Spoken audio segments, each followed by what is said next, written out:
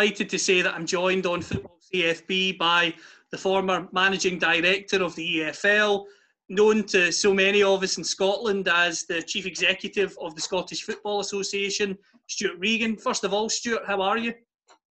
I'm very well, thanks. The first few weeks were okay. As time's gone on, I've started to become a little bit more stir crazy, probably like most people. But I've tried to get into a routine. I'm trying to do my work on a morning. I'm trying to do a bit of exercise on an afternoon. I'm trying to keep on top of jobs around the house and watch a bit of TV on an evening. I'm just trying to keep this like daily routine. But it is getting a bit tough now. I'll be glad when we can finally see the light at the end of the tunnel. Something I want to ask you about and talk to you about, Stuart, is what you're up to now, because as I say, in Scotland, we know you as being involved with the Scottish Football Association. You've since left the Scottish Football Association, but am I right in saying you're doing a lot of work now with UEFA and FIFA as well? I am, yeah. So back in April 2018, I set up a company called Ascend Global Consulting Business. So it's my company, and I've taken on a number of clients.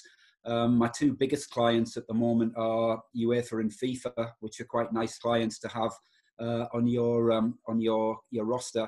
Majority of the work is with UEFA through a program called UEFA Assist, which is like an outreach program for football federations around the world, providing capacity building, educational support, mentoring, and then there's a whole series of other areas like youth tournaments, competitions, obviously, and some infrastructure, some support with equipment and facilities. So I'm kind of one of the lead consultants for UEFA, and I've spent quite a lot of time last year and the year before in Africa, in Asia, Central America, and the Caribbean. So it's actually quite nice. I'm doing an awful lot of traveling, or I was until the 23rd of March. And with FIFA, it's more on the technical side. So FIFA are developing programs to try and strengthen the relationship between the CEO of a football association and the technical director, who's responsible for implementing football plans and football programs. So I'm helping them build those programs and develop the relationship so that improves in football associations around the world. So yeah, I'm doing that. I've got a few other non-exec roles. I'm non-exec chair of a marketing agency called Banana Kick in Yorkshire, who are very big in sport, but also a lot of experiential marketing. So they do major events, little bit of branding, a little bit of creative and design. And I've just agreed to become a non-exec of a data company who are looking to move into sports data and provide information to clubs, football agencies, based on player data during a game and how it could influence the player's transfer value by the contribution they make during the game, not just in conversions, goals, assists, whatever, but also what role they play in the team. And it uses quite sophisticated technology, neural network technology, which is way over my head, and artificial intelligence. So we have some very, very bright people working within the company. And the plan is that when the company finally comes to market, which is not too far away, that we'll be able to offer a really interesting service to football clubs and bodies around the world. So yeah, been busy. Sounds very exciting. You're involved in a whole host of stuff there. What I'm interested to talk about from what you've said there is being involved in Africa, the Caribbean, the Far East as well.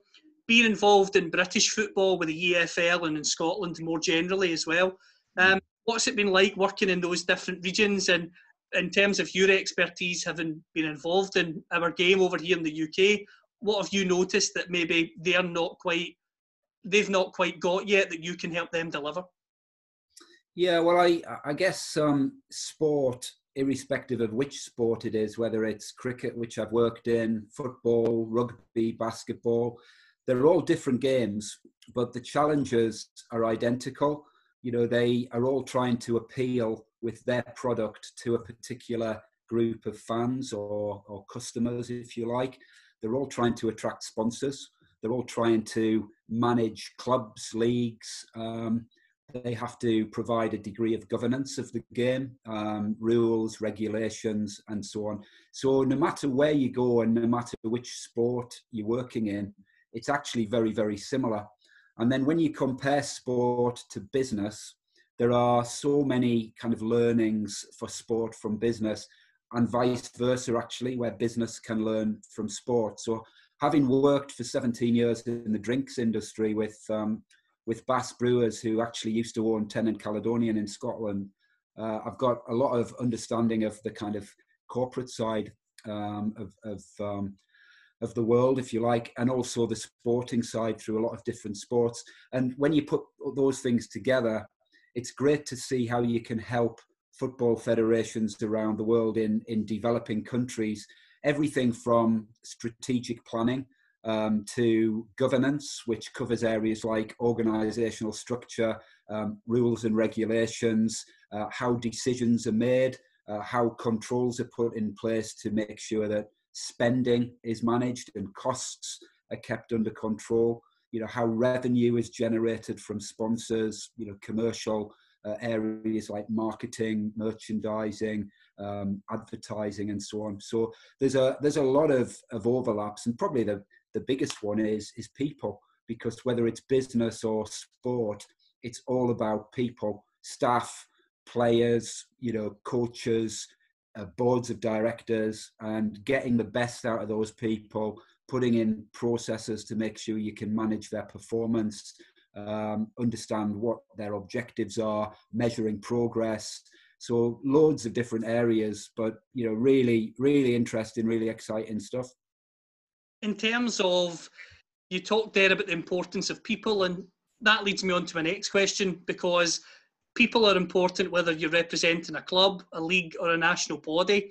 What are the differences between working at an organisation like the EFL and then a national organisation like the SFA? Now, I'm not asking for specifics there. I'm just interested to know the real differences and the similarities both roles had.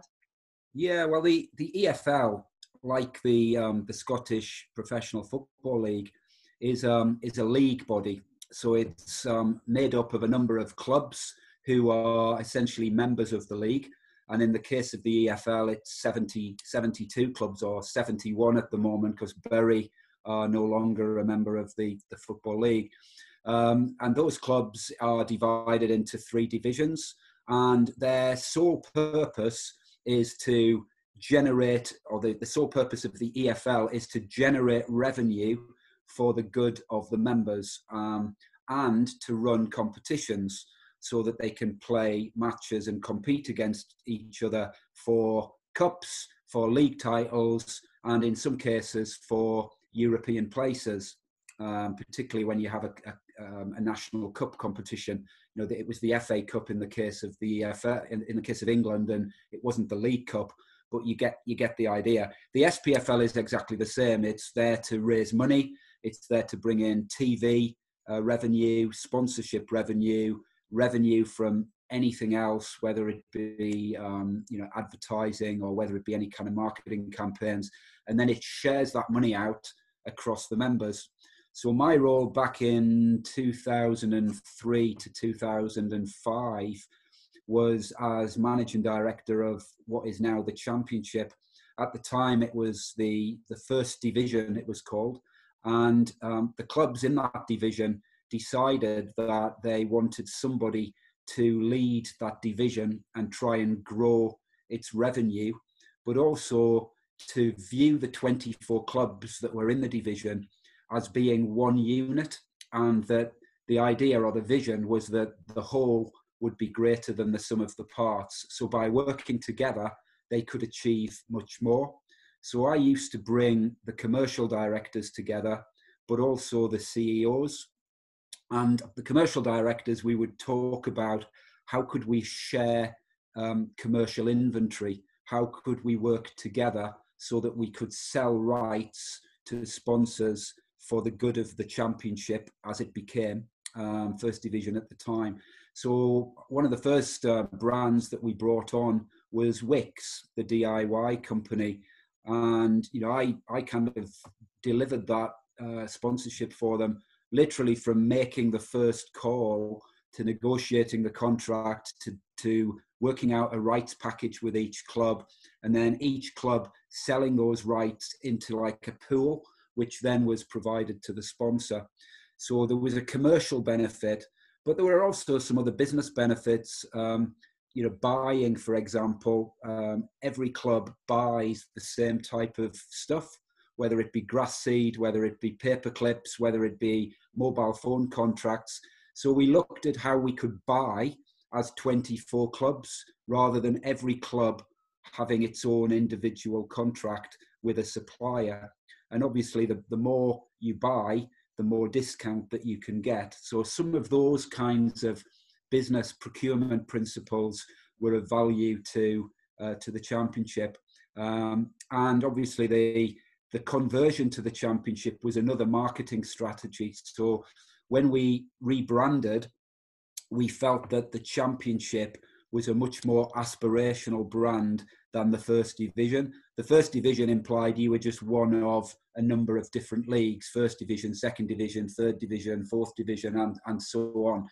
The championship was there as a sort of a viable league with some really big clubs. So at the time you had the likes of Sunderland, Derby County, Coventry City, Nottingham Forest, Middlesbrough, West Brom, Stoke City. All of those clubs were in and around. And some of those clubs were clubs that had operated at the highest levels, won European titles in the case of Nottingham Forest.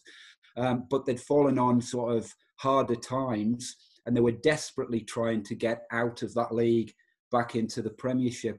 So we created a marketing campaign that we called Everything to Play For, and we positioned the Championship as the league that offered the richest game on earth. And at the time, the Championship playoff final at the end of the season, you were playing one match, 90 minutes, and at the time it was for something like 30 or 40 million pounds.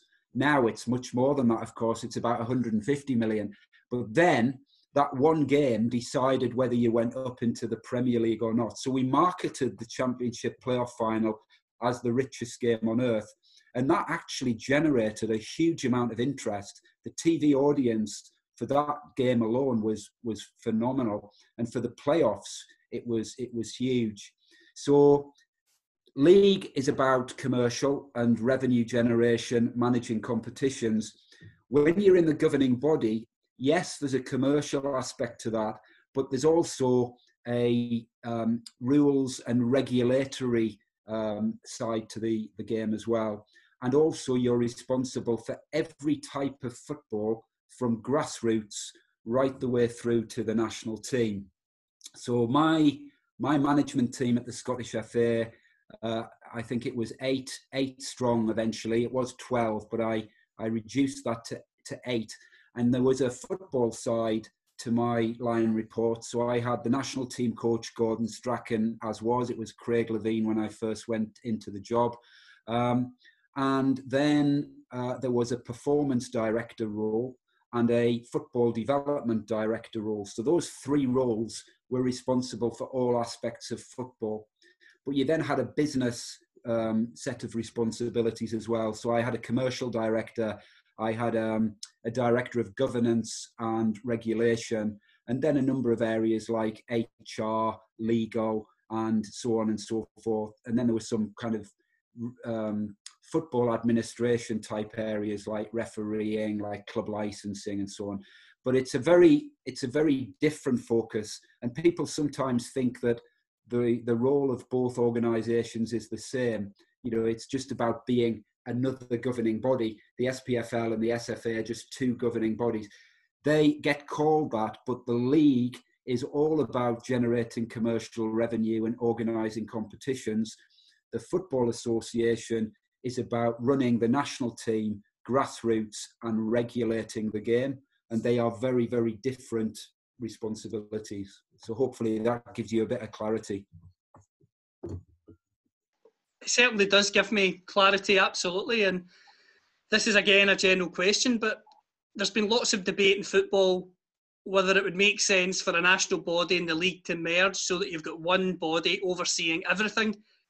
In your personal opinion, is that something that's realistic, or do you feel that having the separate responsibilities is the most sensible approach? Because in most divisions, or especially in the UK, as you know, it is a separate approach.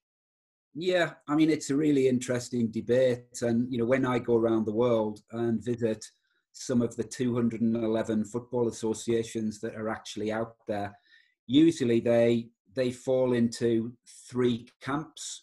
There are the really well-developed football associations, mainly the European football associations, and perhaps some of the South American associations as well. You then have a kind of middle group who are trying to become mature, trying to kind of reach that level. And then you have really underdeveloped associations where there is no professional football, there is just grassroots and amateur football.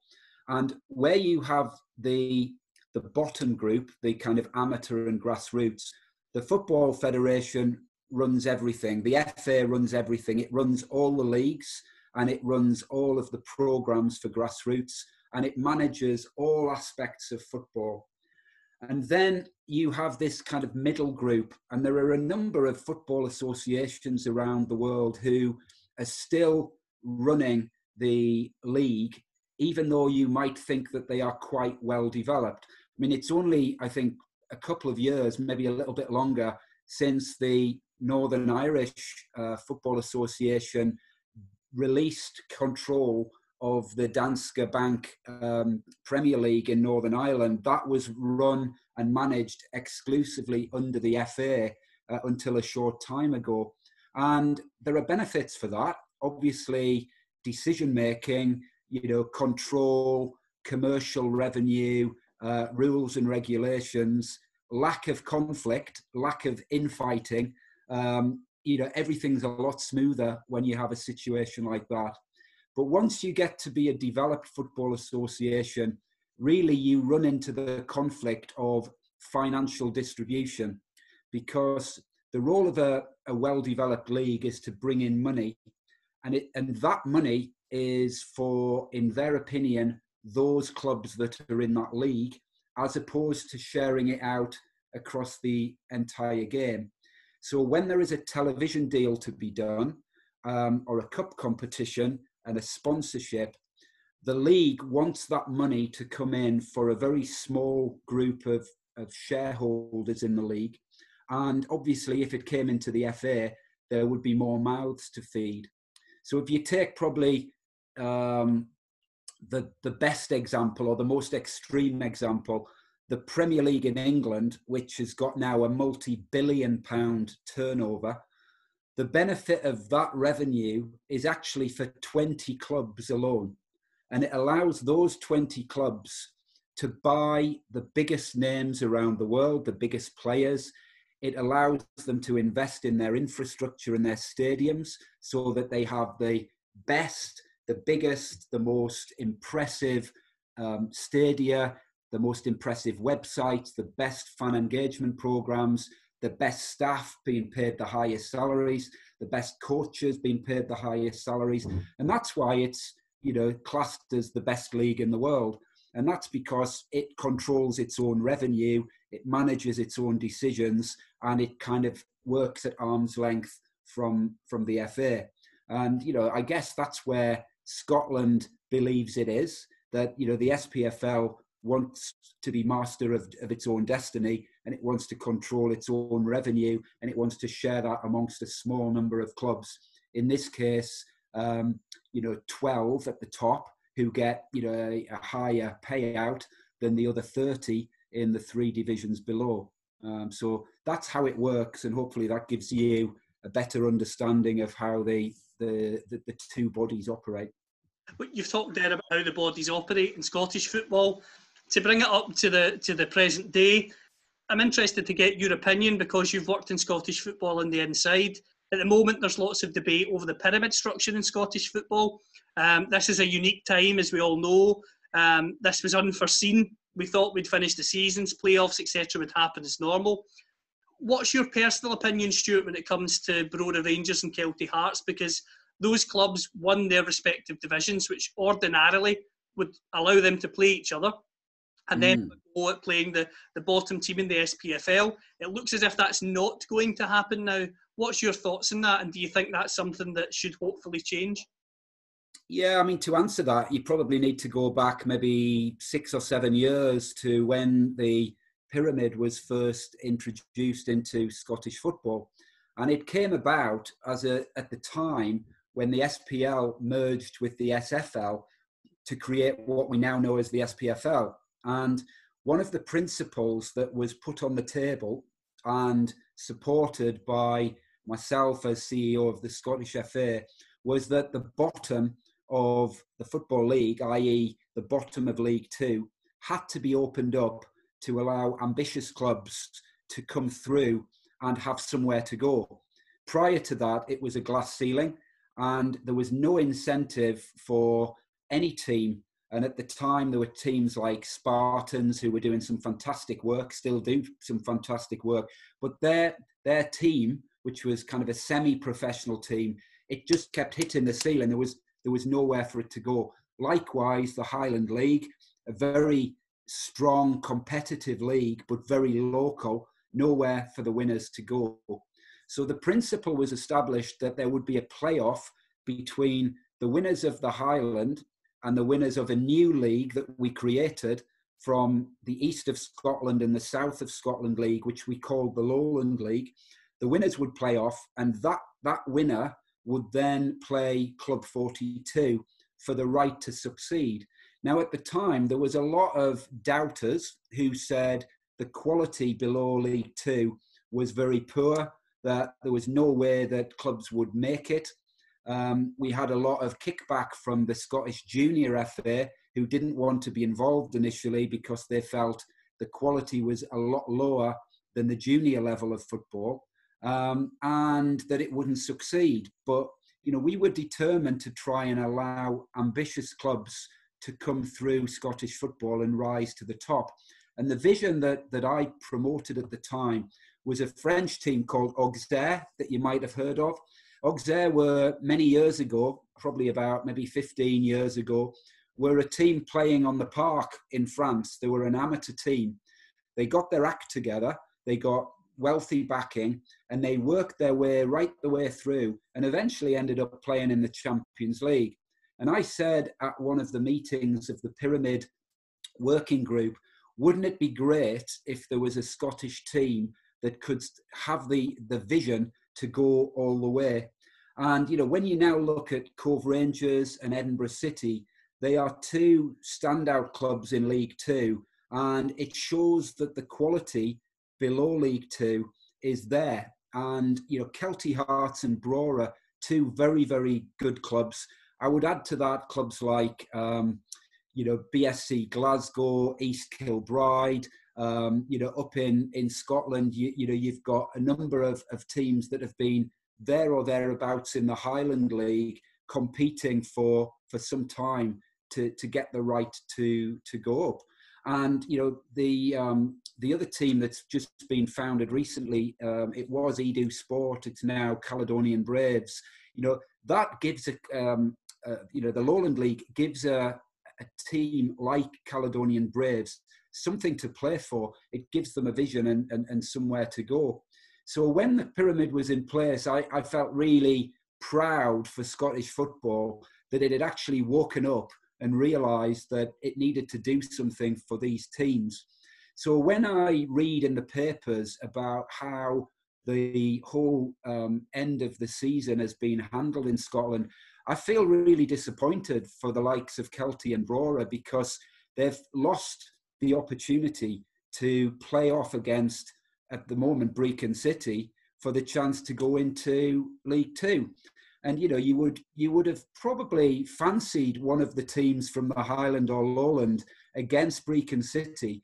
And, because of manual intervention in the end of the season and manual intervention into relegation and promotion, those teams have lost out. And, I feel personally that Brecon City have been dealt with differently to the likes of Stranraer and Partick Thistle and Hearts simply because of circumstances. And I do understand the frustration of Kelty and Brora. And personally, if I'd have had an input into it, I might have liked to have seen League Two expand to 12 teams for one season. I wouldn't have relegated Brecon because that would have actually avoided a playoff, but I would have brought both Kelty and Brora into that division and actually relegated maybe 2 teams or 3 teams next season to actually allow the process to get back to normal. So I think a bit of innovation or a bit of creativity might have provided a better outcome than what we've seen.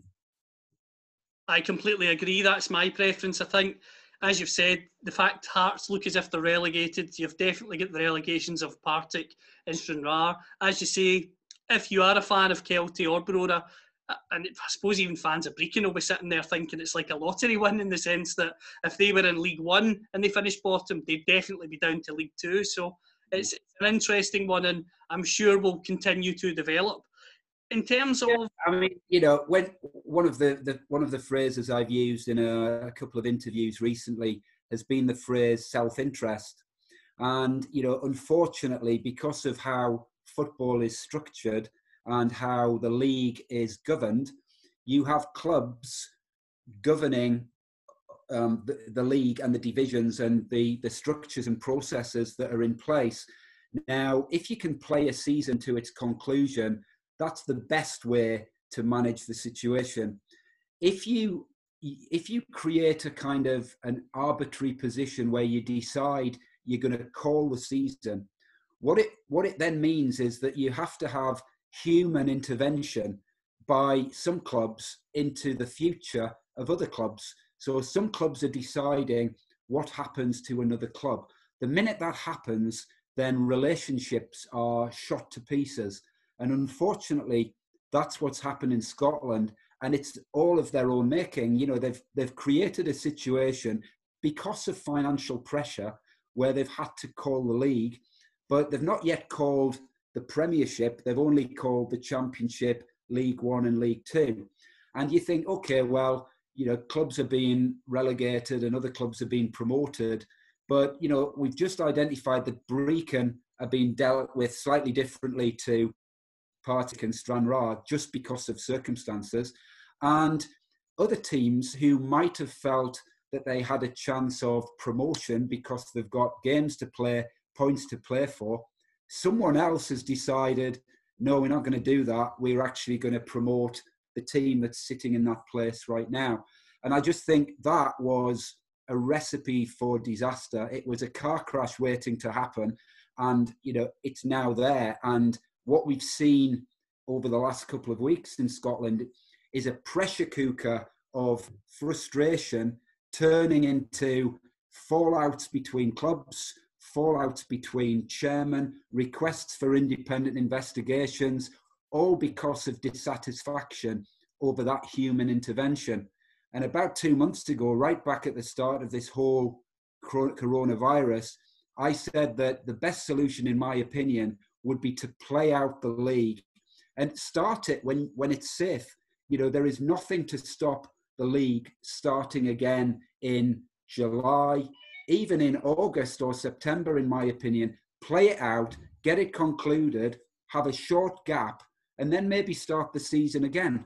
You might need to make a few changes, remove some cup games, maybe even radically go to one match, home or away.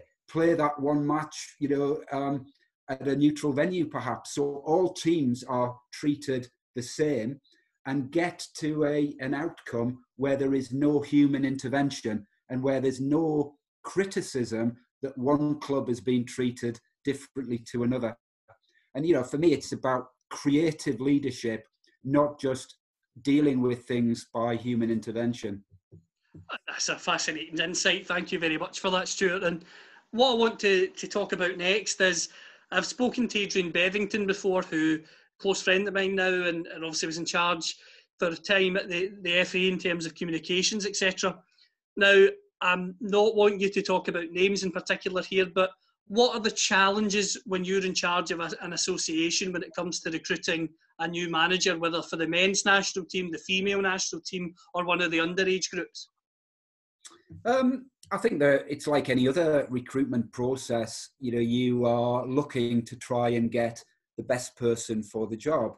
But, you know, the best person for the job might not be available because of finance, because of an existing contract, because of a commitment that they've made to another party, another club or another federation. So you can only work with the resources that are available at your disposal. So, you know, you create a job description, you create a person profile, you then go and try and find all of the candidates that fit that person profile, and you then try and whittle them down based on their availability and based on your ability to recruit them, given the funding and the finances that you have. And when you have your shortlist, you then, you know, check it against their performance as managers in previous jobs, you know, their results, you know, their stats.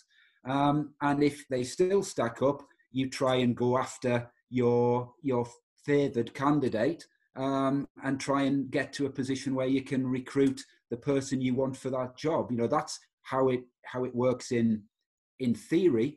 In practice, you know, there's a lot of stuff goes on behind the scenes, a lot of toing and froing. Sometimes football agents get involved. You know, you have discussions around finance, around contractual requirements, around location, around job content. But, you know, you end up hopefully in a place where you can appoint the person you want. The next question I've got for you, Stuart, again linked to your time in Scotland, and it's about the national team. Now, you were in charge at the SFA as chief executive. The team didn't get to a major tournament. You're not the first chief executive that's happened to, and you won't be the last. This has been shown. It's been 22 years, as you know, since we got to a major tournament. But in terms of yourself now from the outside looking in, what do you think of the national team? And when the Euros are obviously going to be next year, we hope, when those qualifiers come around, the semi-final against Israel, potentially, touch wood, if we get to the final against either Serbia or Norway, how do you think the national team are going to get on? And do you think you can see that there's a pathway for young players in the nation to develop? Well, let me pull you up first of all, Callum, on what you've just said there. You said that in my time, the national team hasn't reached a major final. I presume you're talking about the men's national team, because the women's national team qualified for their first ever European Championship through Anna Signiel, but then Shelley Kerr led the team in Holland. And then she went on again to qualify for their first ever World Cup in 2018. So there'll be many in Scotland who will be thinking, what's Callum saying that the national team hasn't actually arrived at a major tournament? So if we put that to one side and talk about the men's game, you're absolutely right. It was the Bermuda Triangle for us to try and actually get the national team to a major tournament. And, you know, for a few minutes when we were sat at Hampden Park, when Lee Griffiths scored those 2 free kicks, we were winning 2-1 against England and thinking, actually, this is looking good. And then going away to Slovenia, needing to win, going 1-0 up and trying to hold on. You know, for a few moments, there was a glimmer that we might make either the finals or certainly the playoffs, and then to have it cruelly snatched away, it was pretty heartbreaking. And yeah, it was the one thing that I would love to have seen happen in my time as CEO of the Scottish FA. But, you know, that said, it will happen at some point down the line. You know, I look at the players coming through now. There are some amazing young talents who've come through the performance system, who've come through performance schools. Many of the young players now playing in the English Premiership and in the Championship and in the Scottish Premier League are still in their early or mid-20s, and they're playing at a very, very high level. You know, Scott McTominay, Kieran Tierney, John McGinn, you know, just to name just a few. Billy Gilmore making his debut at Chelsea. You know, there are so many talented players at Scotland's disposal. It won't be long, in my opinion, before the team will qualify. And I do hope that UEFA will keep the Nations League in place and not scrap it before, you know, the tournament has been concluded, so that Scotland gets a chance to play the playoffs and to see whether it does have a chance of going through as a wild card into what will be Euro 2020 played in 2021. It's a unique circumstance, and I want to clarify, as I say, that question in terms of the women's national team. I went to their friendly against Jamaica before they went to the World Cup. A thoroughly entertaining game, a great turnout as well, which was absolutely fantastic. And to ask the question on the women's national team, just how proud are you of the work that went in there during your time and the job that Shelley Kerr has already done and is continuing to do? I mean, it gave me huge satisfaction to see the progress that the women's team made under Anna Signal, because let's not forget, she had about 10 years of putting in the basics, putting in the programs, getting the girls who were amateurs at the time to train 5 days a week, much more than the men's kind of amateur game was doing at the time, and building a squad that were capable of actually competing at the highest level. You had Glasgow City, who, as an amateur team, you know, reached the last 16 of the Women's Champions League. I mean, that's a fairy story on its own, and they've done it time after time.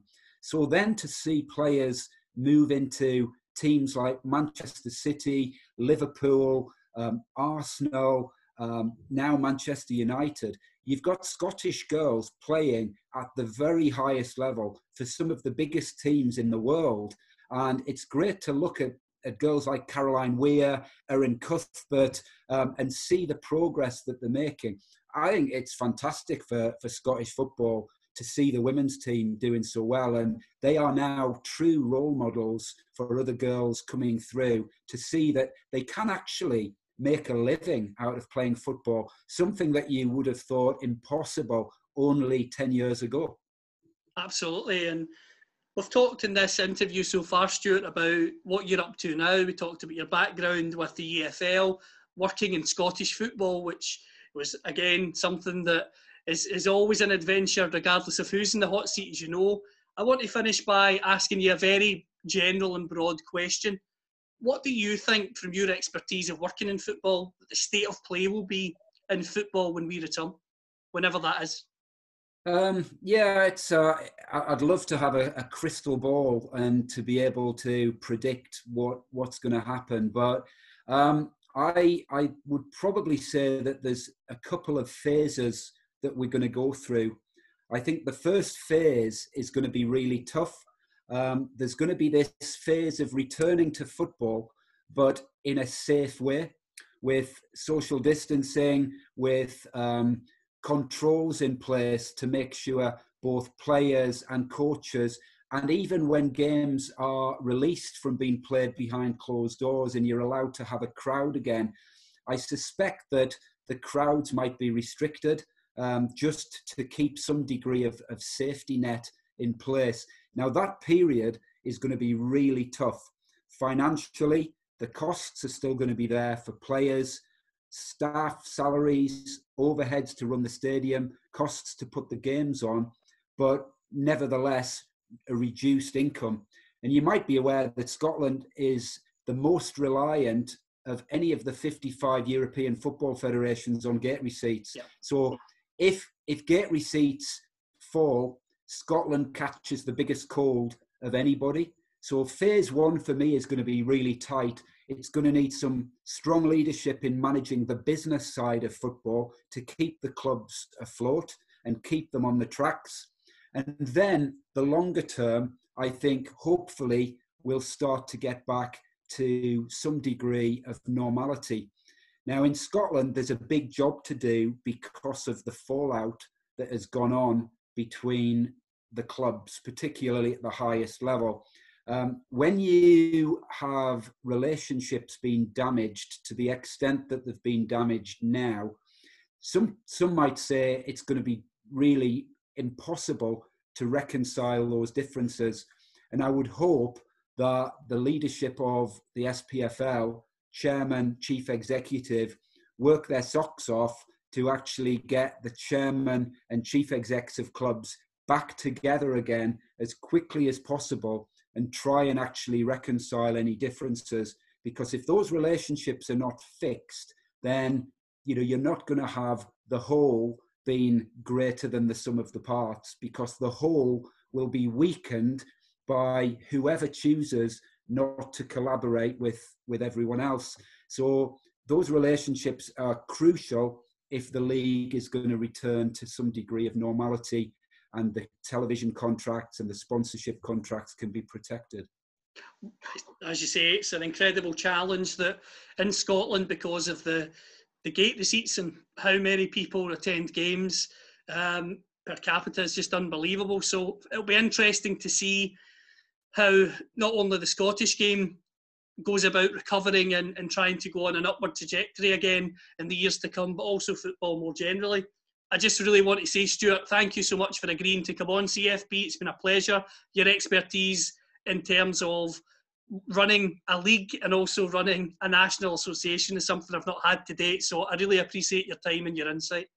Great. It's been a pleasure, Callum, and good luck with the podcast. You're doing a great job and keep up the good work.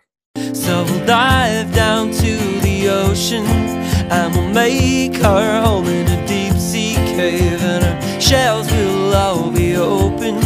They'll be filled with song, they'll be filled with song. We'll dive down to the ocean and we'll make our home in a deep sea cave, and our shells will all be open. They'll be filled with song, they'll be filled with song.